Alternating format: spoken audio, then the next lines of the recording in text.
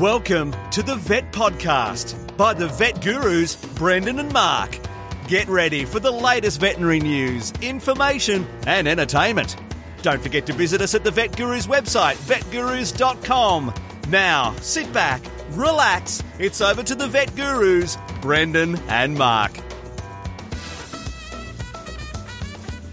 Welcome to the Vet Gurus. Brendan here with Mark, as always. Episode 153, Friday, September the 4th, 2020. Mark, are you there? We had a little bit of technical issue, didn't we, just beforehand? So we restarted everything and I hopped back on the bike to get our generator going. In fact, we had big storms here, a big storm in Melbourne. Mark, did it hit the news up your way? No. You didn't. We didn't hear anything about your big storm. It didn't. It was quite decent storm in eastern Melbourne region, Mark. We lost power for probably 5 or 6 hours, and some houses lost power for 5 days. Oh my goodness, that would be horrific. And it was pretty damn cold as well. So lots of wind and lots of trees down. That was what happened. So yeah, we were lucky that we only got off with a few hours off. The clinic was without power for just on a day, Mark. So we how did you cope with that? That would be literally like a nightmare. How did you cope? Well, I did the Zen thing. It was the power went out just when Belinda was working, the other vet, and just before she finished, and so I knew the power had gone out, and it went out at home. Actually, no, it didn't go out at home. What am I saying? It didn't go out at home. We had a double whammy though, and I'll tell you about that in a sec. At the same time, which made things a little bit tricky for people. So don't let me forget the second part of this story. I will not let you forget your double whammy. So I headed over to the clinic after it was closed and picked up the vaccines and the bits and pieces from the refrigerator and freezer that needed power and storage and cooling, and brought them home. And the next day I put a post on Facebook, and the next day we just had a nurse sitting there in the cold, thank you Sam, and answering the phone calls, and the power came on early to mid-afternoon the next day. I bet it made exactly that noise. It did. And I just did a few consults in the afternoon. So basically the clinic was just phone operating service only. And then it was a bit silly for the next half a day or so with catching up with things. So the double whammy, Mark, was, well, as part of that big storm that you know nothing about up north, the water supply to much of eastern part of the suburbs of Melbourne was affected because one of the reservoirs, Sylvan Reservoir or Reservoir, depending on how you want to pronounce it, the generator that was involved with helping sterilise the water broke down, and the backup generator broke down as well. So some of the water that got through to the town water supply or the city water supply was potentially contaminated. So they played safe and sent out an alert to everybody. And this is when 60,000 homes also had no power, that you should not drink the water that's in your pipes as well. So you need to boil water, which made it tricky for people who had no power and they didn't have any, gas to just do gas boiling. So they set up a couple of emergency spots at local parks and football grounds where they went there with water tankers, and you could go and get some fresh drinkable water and to brush your teeth in, etc. So it was like living in the dark ages, Mark, for a day or so. Wow. So there you go. Obviously, it wasn't important enough to hit the news up in Newcastle, but yeah. It certainly sounds like the dystopian future has arrived prematurely in Melbourne. So here we were, no drinkable water, no power, stage 4 lockdown, everybody wearing masks and a curfew. So life could not be any better, Mark. Life could not be any better. How have you been up there? We've just been busy. We were talking before we began in our prep. We were talking about the fact that it is really busy in veterinary practices, and we're seeing lots of interesting cases, and it's exciting times, Brendan. It is, and I know we've spoken about it a few times about what's going to happen if the bubble bursts as far as veterinary clinics being busy, and from what I can hear from our international friends and some of our listeners who send us emails and posts, that it's been similar in many other countries. Which reminds me, vetgurus@gmail.com is the email. Drop us a line and say hello. The emails have been a bit slow lately. It must be something to do with the power outage or something, perhaps. Who knows? But yes, we love hearing from our listeners and even more our subscribers. We absolutely love listening to them and hearing from them as well. So send us a note and say hello. Brendan, I've long yearned to ask you a question. Do we need to get our subscribers and listeners to rate us? Does that make any difference to us? Every other podcast that I listen to, they exhort their listeners to give them a rating, a 5-star review on Apple Podcasts, etc. Yes, well, we don't stoop to that level, Mark. We're above all of that, and our listeners are so loyal that they're unlikely to give us 1 star. So we just prefer not to really have ourselves plugged. Apparently, early on in the days of podcasting, it was a done thing in that the more 5-star reviews you did, it does affect your analytics. But supposedly these days, it doesn't really matter that much. It's really just raw numbers and how many people listen to you that are sucking down the feed that affects the ratings and where you are on the list of popular podcasts, etc. So.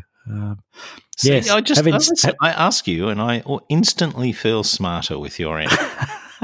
So, please leave a 5-star review for us if you would like to.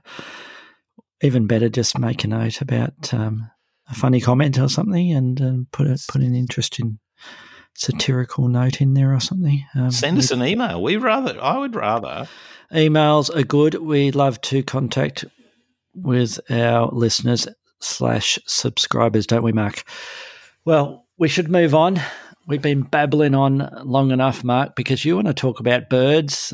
Surprise, surprise. And this one's fairly close to home, so to speak, isn't it? You want to talk about Regent honeyeaters. It's not just close to home, so to speak. It's bloody close to home.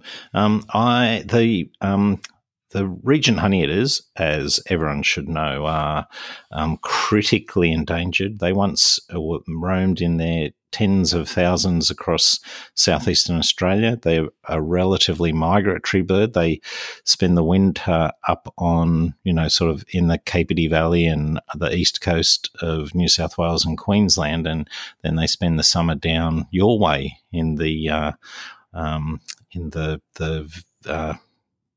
broad Victorian forests. But their numbers have dwindled, Brendan. Their numbers, because of that pathway, that travel that they do, and because we've cleared all their gum trees, the gum trees they love to eat the nectar from, are all gone pretty much. The numbers have plummeted. And only 4 years ago, there was estimated to be 600. There may be as few as 200 birds left in the wild. And about, I think it was 11 years ago, a group of 6 birds was collected from the wild, trapped from the wild, and set up in a breeding colony at Taronga Park Zoo. They've been very successful, and they've bred large numbers of them. And I know that you can see them in Melbourne Zoo as well. The breeding colony has gotten so successful that there's large numbers of them in zoos in Australia, almost, I would suggest, reaching the same numbers as in the wild. And what they've done, Brendan, is taken some of those captive bred birds and released them. There's a location in the Hunter Valley where probably one of the best spots to see regent honeyeaters in the world. They regularly attend this site each year, and so these captive bred birds were released where they knew they would have wild birds around. And so about 8 or 10 weeks ago, they released 20 birds at this site. 11 of the birds had radio trackers on them, and those birds dispersed slowly, funnily enough. It took several weeks before they left the release site, and they haven't gone a long way. There's been a few mortalities, as you would expect from naive captive birds going into the wild. But one of the most exciting things, and this article from the ABC highlights the fact that one particular bird with a tracking device headed a little bit north of the release site and ended up on another property and identified another group of birds that look like they're going to nest, and they literally didn't know this additional population of birds. There was, I think, 6 of them in that small flock on the new site, and they wouldn't have found them without the released birds. So it's an unintended consequence of releasing the captive bred birds, that they've become more familiar and more aware of some of the locations that we actually see wild birds. So I honestly don't know whether that we can do enough to actually save this species in the wild. There are so few of them left. And funnily enough, Brendan, I did a little bit of because I've been driving around New South Wales to see regent honeyeaters, for the last, 8 years or so. I've been, every time I know there's some around and I can get there, I go and see them. I reckon there's a good chance if there's 200 birds in the wild, I've seen half of them in the last 5 or 6 years. That's how few birds there are of this species. Mark, it's a good news story. Thank you very much. It's exactly what we need. Exactly what we need. Yes, I think what's the total? 300, is it, supposedly? Yeah, they make an estimate between 200 and 300. Yeah. Well, hopefully there's a few more, and that it was fascinating that one of those birds that had the radio transmitter on that they tracked and they visited, it was found was a group of wild birds of its kind. So do you want to know something else really interesting? One of the other birds actually flew from near the release site to almost my home. What did you do? I went and tried to find it, but I couldn't find it. Oh, okay, good. I thought that was going to be a bad news story there. I've got it's probably not a good news story unless you're hungry. North Korean dictator Kim Jong-un has declared that pet dogs are a symbol of capitalist decadence, Mark, and ordered that dogs in Pyongyang be rounded up, and owners are fearful that their beloved pets are being used to solve the nation's food shortages, Mark. He announced in July that owning a pet is now against the law, denouncing having a dog at home as a tainted trend of bourgeois ideology. So I don't know where this is going, but I think, it's going on to the dinner plate, isn't it? Authorities have identified households with pet dogs are forcing them to give them up and confiscating them or putting them down. And a recent report, and this is a sad bit, UN report stated that as many as 60% of North Korea's 25.5 million people are facing widespread food shortages. And dog meat has long been considered a delicacy on the Korean peninsula. And in South Korea, they still estimated there's 1 million dogs are reared on farms to be consumed every year, although they're thankfully, I think, gradually fading out that process. But man's best friend is still a staple on the menu in the north, according to this article, Mark, with a number of dedicated dog restaurants in North Korea. And apparently, I didn't know this, Mark, dog meat is most popular in hot and humid summer months. Yeah. As it is believed to provide energy and stamina, and it's often served in a spicy soup or stew with vegetables, and it's known for raising the body temperature. well, to raise the body temperature of the carcass, that's for sure, Mark, wouldn't it? In cold winter months. So, yeah, it was a bit of surprise to the middle class, apparently, because at one stage Kim donated, or as a peace sort of offering, he presented a pair of Indigenous hunting dogs to the South Korean president as a symbol of the growing relationship between the two nations in 2018, and they were called the Peace Puppies. Not long after that, they demanded ordinary North Koreans pay a tax on dog fur, Mark, to be turned into coats to mark the foundation of Workers' Party Day. So, yes, it's a tricky one, isn't it? Because as we know, and we don't know that much about what actually goes on inside North Korea, do we? But I think there's a lot of poverty there. That much we do know, and those people who had dogs as pets, I think they're no longer wagging their tails, are they? That's not a positive news story, is it? What do you philosophically? Yes, it's a tricky one, isn't it? It's a tricky one. And they had, and if the final few paragraphs in that article there talks about that pork and beef are almost unheard of luxury items for most ordinary people there. And last few years there's been some natural disasters there, including severe flooding by monsoon rains, and the grains have been decimated, and rice fields were flooded as well as lots of homes destroyed. So, yeah, it's a tricky one. So, yeah, I interrupted you there, Matt. What were you going to say about this whole aspect of eating particular species?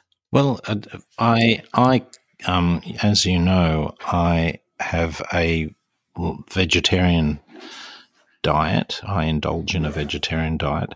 I don't intrinsically see the difference between eating dog meat and eating, cow or sheep or horse in some countries. Bat. Yes. Yes. I mean, it's I understand the sensitivities of different cultures, that different species of animals are considered sacred or whatever.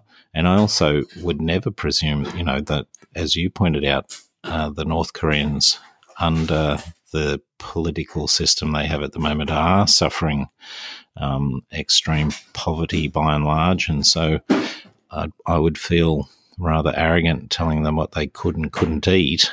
But just on a pure philosophical sense, I don't know that there's technically a difference between the various species in terms of eating their meat. What do you think? Yes, now we're getting very serious, aren't we, Mark? North Korea always makes me serious. Yes. No, I agree with what you're saying there, Mark. It's a difficult one there. It's a difficult one. And I could see that if you're living on the poverty line or below the poverty line and you saw the middle class people that have their dogs and feeding their dogs and keeping their dogs very well fed, you'd have a bit of a skewed outlook on things, wouldn't you? Yeah. Yeah. So, sorry to end on the downer with our news stories there, dear subscriber. I think we'll move on to our main topic. We did promise, I think we promised 2 reviews this week, didn't we, Mark? And we've got nothing. We've got nothing. We got nothing.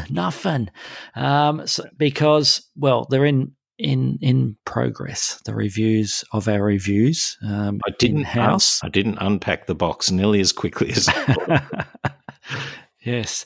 Well, I was hoping to unpack a box of something that I was going to review, and it hasn't arrived yet. And I just got a message from the well, it was from Amazon actually, is where I originally bought it from, apologising, saying, well, it looks like it's been lost.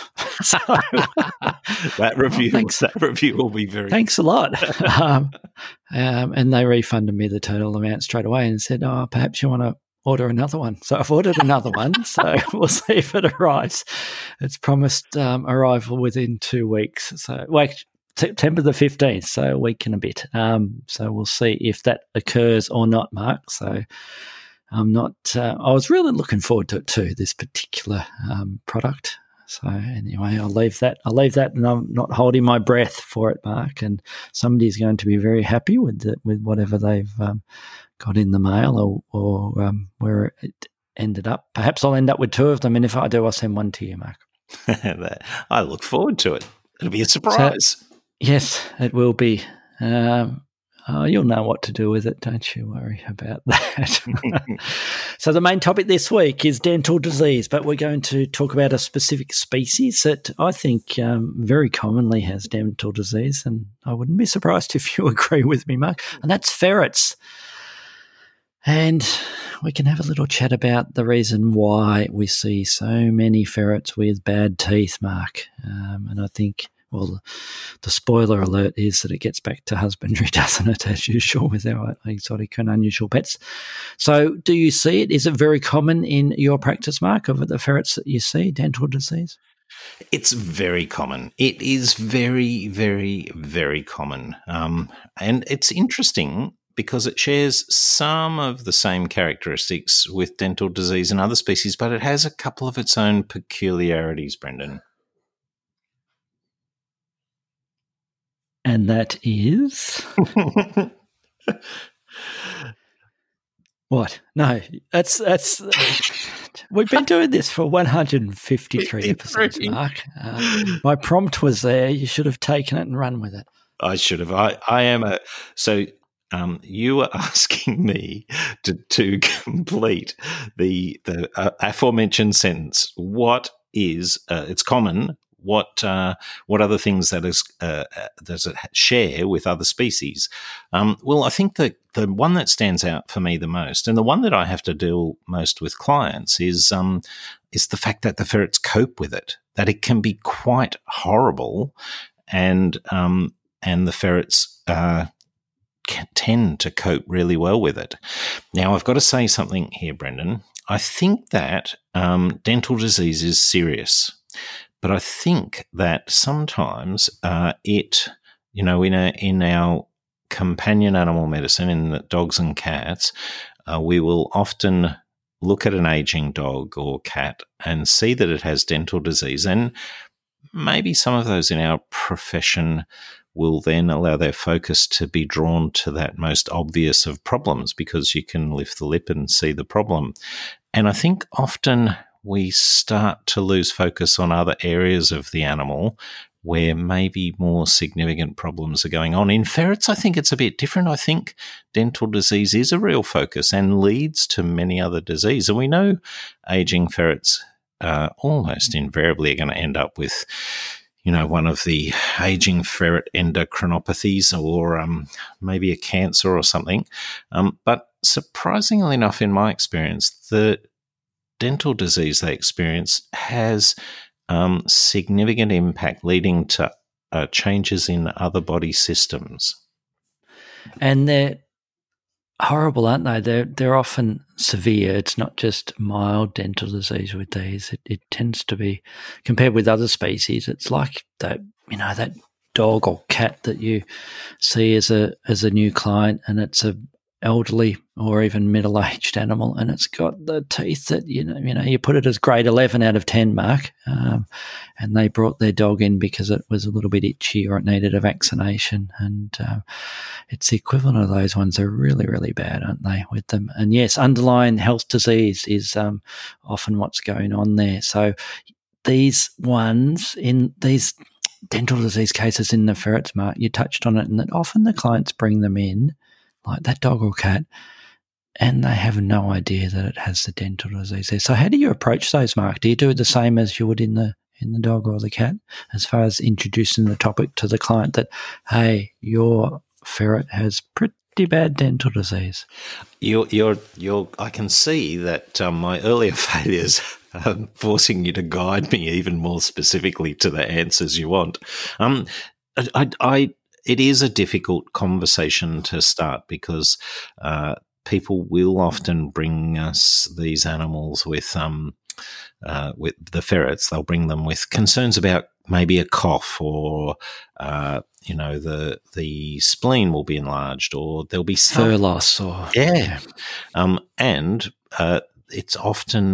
often is a component of the comorbidity arrangement. They'll have other disease, but there's no doubt that the dental disease is significant, and raising that with the people has to be done delicately because the people that come to see you and I, Brendan, they've committed a huge amount of effort already in the husbandry of their animals. And if we're careless in communicating the fact that there's a significant disease process, and as you said earlier, it's often associated with some husbandry practices, people can get very upset. So it is very important to introduce the idea of dental disease carefully and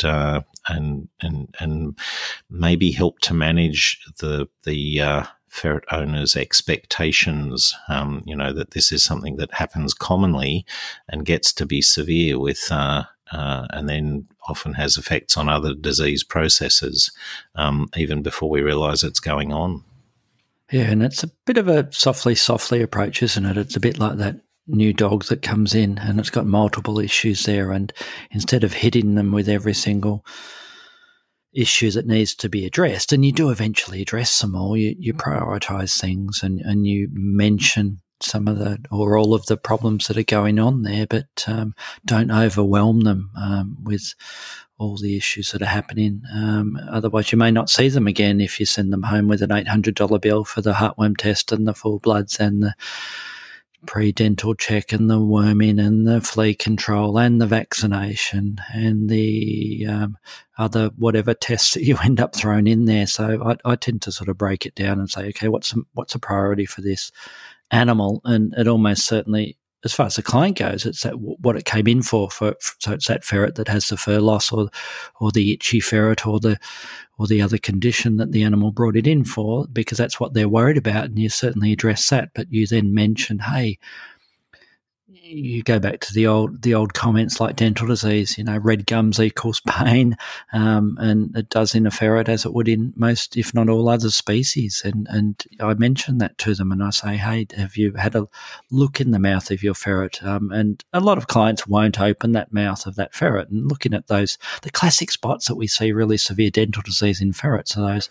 upper molars there, aren't they, Mark? And sometimes you don't see that unless you move those lips back and upwards and see what's going on in there. So I often then say to the client, have a look when you take your ferret home again, and have a bit of a look when it's relaxing or sleeping or whatever, and see how yucky those teeth look. And I say to them, look, if you ever had a toothache or a tooth problem, and you know how much it hurts, and the ferret almost certainly has similar thing going on with its mouth, but it hasn't got a choice, has it?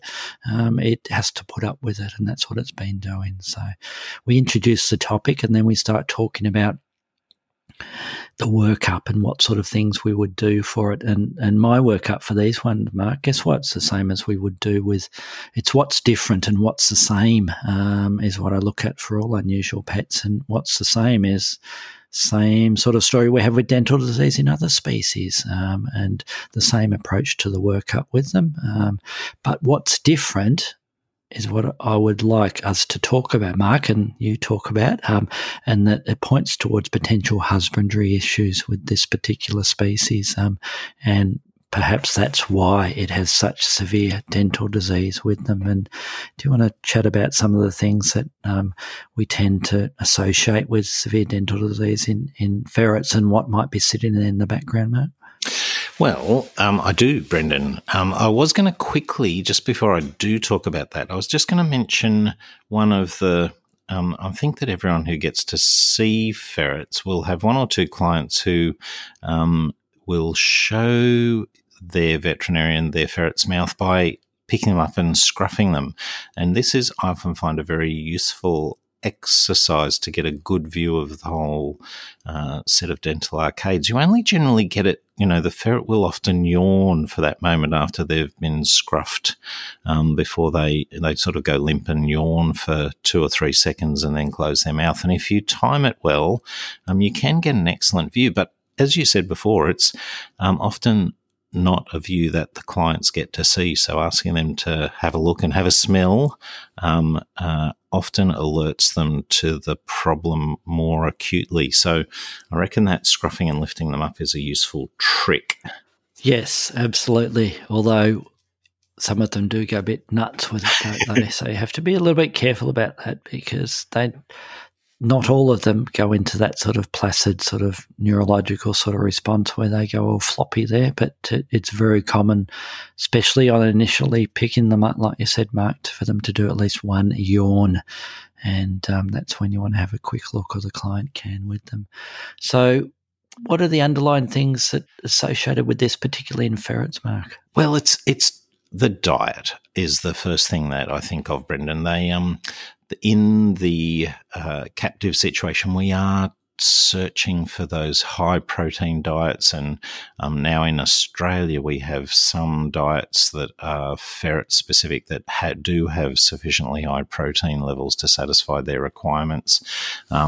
We all know that if you were to feed them wet food as a sole source of their nutrition, it doesn't have sufficient caloric intake or protein requirements to keep them alive, and so they will get sick if they are fed just a wet food. But wet food, as part of their diet, will provide a substrate for bacterial growth and the development of plaque, and similarly, even saliva mixed up with some high quality pelleted dry food is enough to create that environment that the plaque can form at the gingival margin, and then the matrix of calcium deposits that occur in that start to form calculus, and the bacteria quickly migrate down the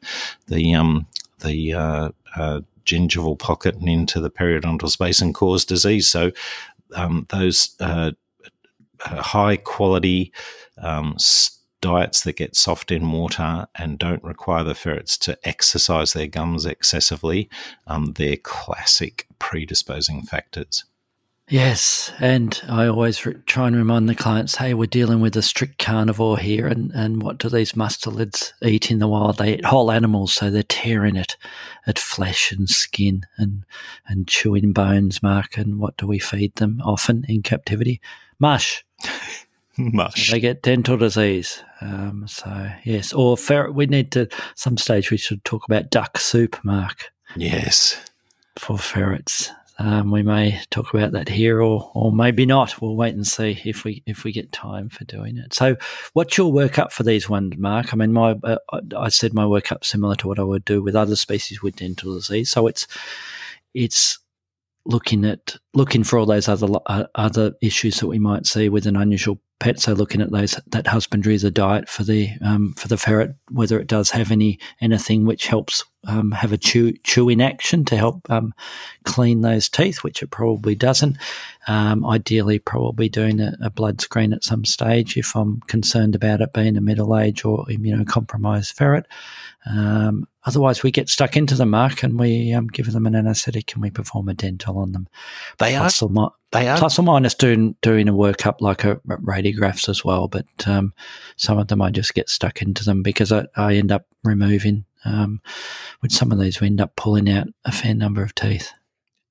Exactly the same, Brendan. I think it is great to get quality radiograph images, and those images can definitely inform some of the finer details of the dental work that needs to be done. But to be honest, like you, that nuanced dental work is rarely necessary. The most of the teeth, at least some of the teeth, will literally fall out in your dental claspers, and And the remainder of the diseased teeth won't take significant periodontal elevation. And I think getting in there and getting those diseased teeth out as quickly as possible is a great way to go. We have had a few cases, Brendan, where the extent of periodontitis and extending osteomyelitis leads to oronasal fistulae. So the extent of infection can be quite pronounced in these guys, and it does always. I counsel people to be. The same you can't use the same forces in ferrets as you would in dogs and cats to exercise the periodontal elevator, because you might artificially create that fistula if the infection hasn't already created it for you. So what sort of post-operative care do you recommend or dispense for the ferret, Mark, with a severe dental disease? They definitely need pain relief, and it is always, that's one of the difficult discussions to have with the clients, that the ferrets cope with the discomfort by eating, without applying any pressure to the teeth, or using other parts of the dental arcade to break down food and chew it, or not chew it at all, just swallow it whole. And so they are exceedingly uncomfortable, and they require an aggressive analgesic protocol to make sure they're comfortable post-operatively. They do need antibiotics. There's many dental procedures we do in dogs and cats where we don't feel it's appropriate to routinely give antibiotics, but almost all the ferrets, by the time we get to the stage of doing a dental procedure, they have osteomyelitis and they will need some antibiotics. Outside of that, we want to manage their diet better. And it is a bit of a balancing act with the diet, because obviously they're going to have a sore mouth for a few days after the procedure. We do work to try and close, we do worry about dry sockets in all our dental patients of all species, but there definitely are ferret cases where we leave that dental socket open in an attempt to permit some drainage of any of the infected material that might be left in there after we've extracted the tooth and flushed the cavity. Well, you've summarised that beautifully. I've got nothing else to say about that, Mark. Do you get? Yes. I've got a question for you. I do have something else to say. What do you recommend for them to help prevent any further dental disease on that ferret that you've sent home? What sort of chew-in toys do you recommend, or products, or do you advise clients brush their ferret's teeth? If so, what sort of product?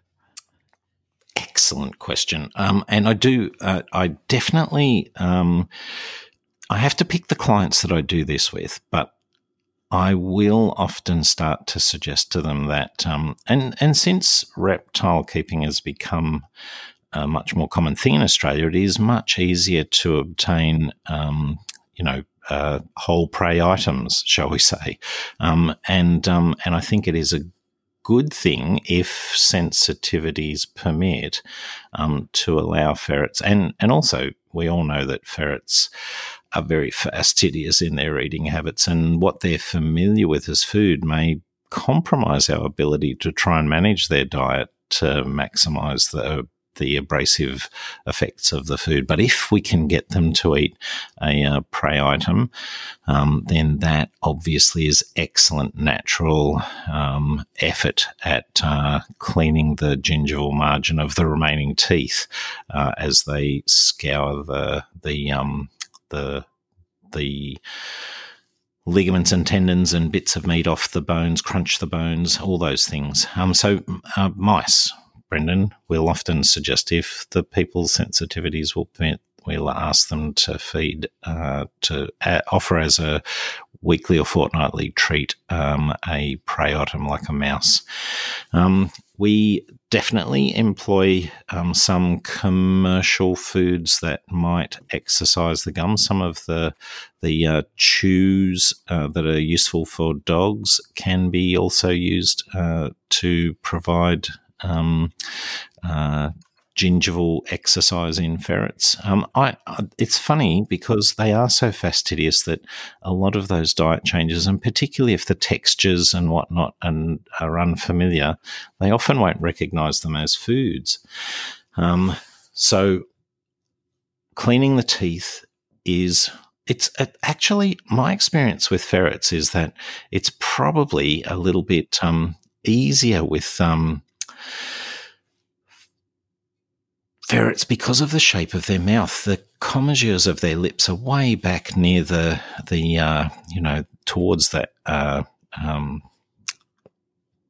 what anatomic feature would I like to describe it as? At the back of the mandible. They're not like some of our other small exotic mammals where the commissures of the lips are just behind the incisors. These ferrets' lips go all the way back. So you can conceivably, in a compliant ferret, get a pediatric or animal toothbrush into the mouth.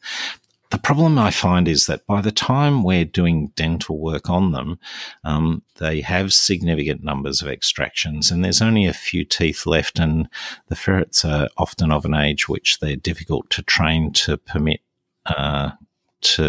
permit this procedure to be performed. But what do you recommend? Any particular flavoured dental toothpaste, Mark, for ferrets that works better? No, I can't recommend any particular. I know that there are a number of online discussion groups and whatnot. They do talk about, as you mentioned earlier, some of the gamier flavours as being something that ferrets might be interested in, and we can get some of those flavours in dentrifices for our other chicken flavoured toothpaste for our dogs or cats, but I can't tell you that I see a particular preference or even that it makes the ferrets tolerate it anymore. The ones that seem to tolerate it are going to tolerate it no matter what the taste is. Is that your experience? Yes, or I go for prairie dog flavour, Mark. They seem to love prairie dog flavour, and that's a little shout out to our North American listeners. Some of them seem to hate no matter what you do. It's like any dog or cat, and whether it's chicken or beef or whatever flavour. Interestingly enough, I've had a few ferrets that seem to devour and enjoy those greeny dental chews, Mark. So that's one thing that it's worthwhile trying for people who don't see ferrets that often. A lot of ferrets won't go near them, but it's an easy one for somebody to try. So I usually say to clients, just go through the whole range of all the little dental chews and see if you can find one that works for your ferret. And if you're keen enough, the client's keen enough, and the animal tolerates it, definitely brushing is number one, like it is with all our other companion species. So I don't have any other pearls of wisdom there, Mark, for that. But yes, dental disease in ferrets are very, very common in my opinion and my experience with the ferrets that we see in my practice, and it's something to look out for if you're not seeing very many ferrets. Do you have any sort of final thoughts or comments, Mark? I hate to round out a wholly negative podcast, but no. No, it's a positive podcast. Yes, thank you all for listening, and I think next week we'll talk about duck soup for ferrets, and that's the homework for our listeners, Mark. So just remind me next week we need to talk about what the hell is duck soup, and why would you feed it to a ferret, and what is the myth of duck soup? What is it, this mythic product that all the ferret forums talk about, duck soup, and where did it get its name? It's an interesting one, isn't it, Mark? And we'll leave our listeners with that, and we will talk to you all next week.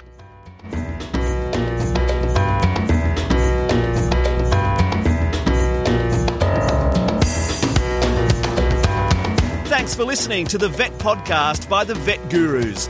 Don't forget to visit us at the website vetgurus.com, where you can subscribe, view show notes, listen to previous episodes and more. You can contact us via email at vetgurus@gmail.com to ask a question or just say hi. Thanks again and see you next time.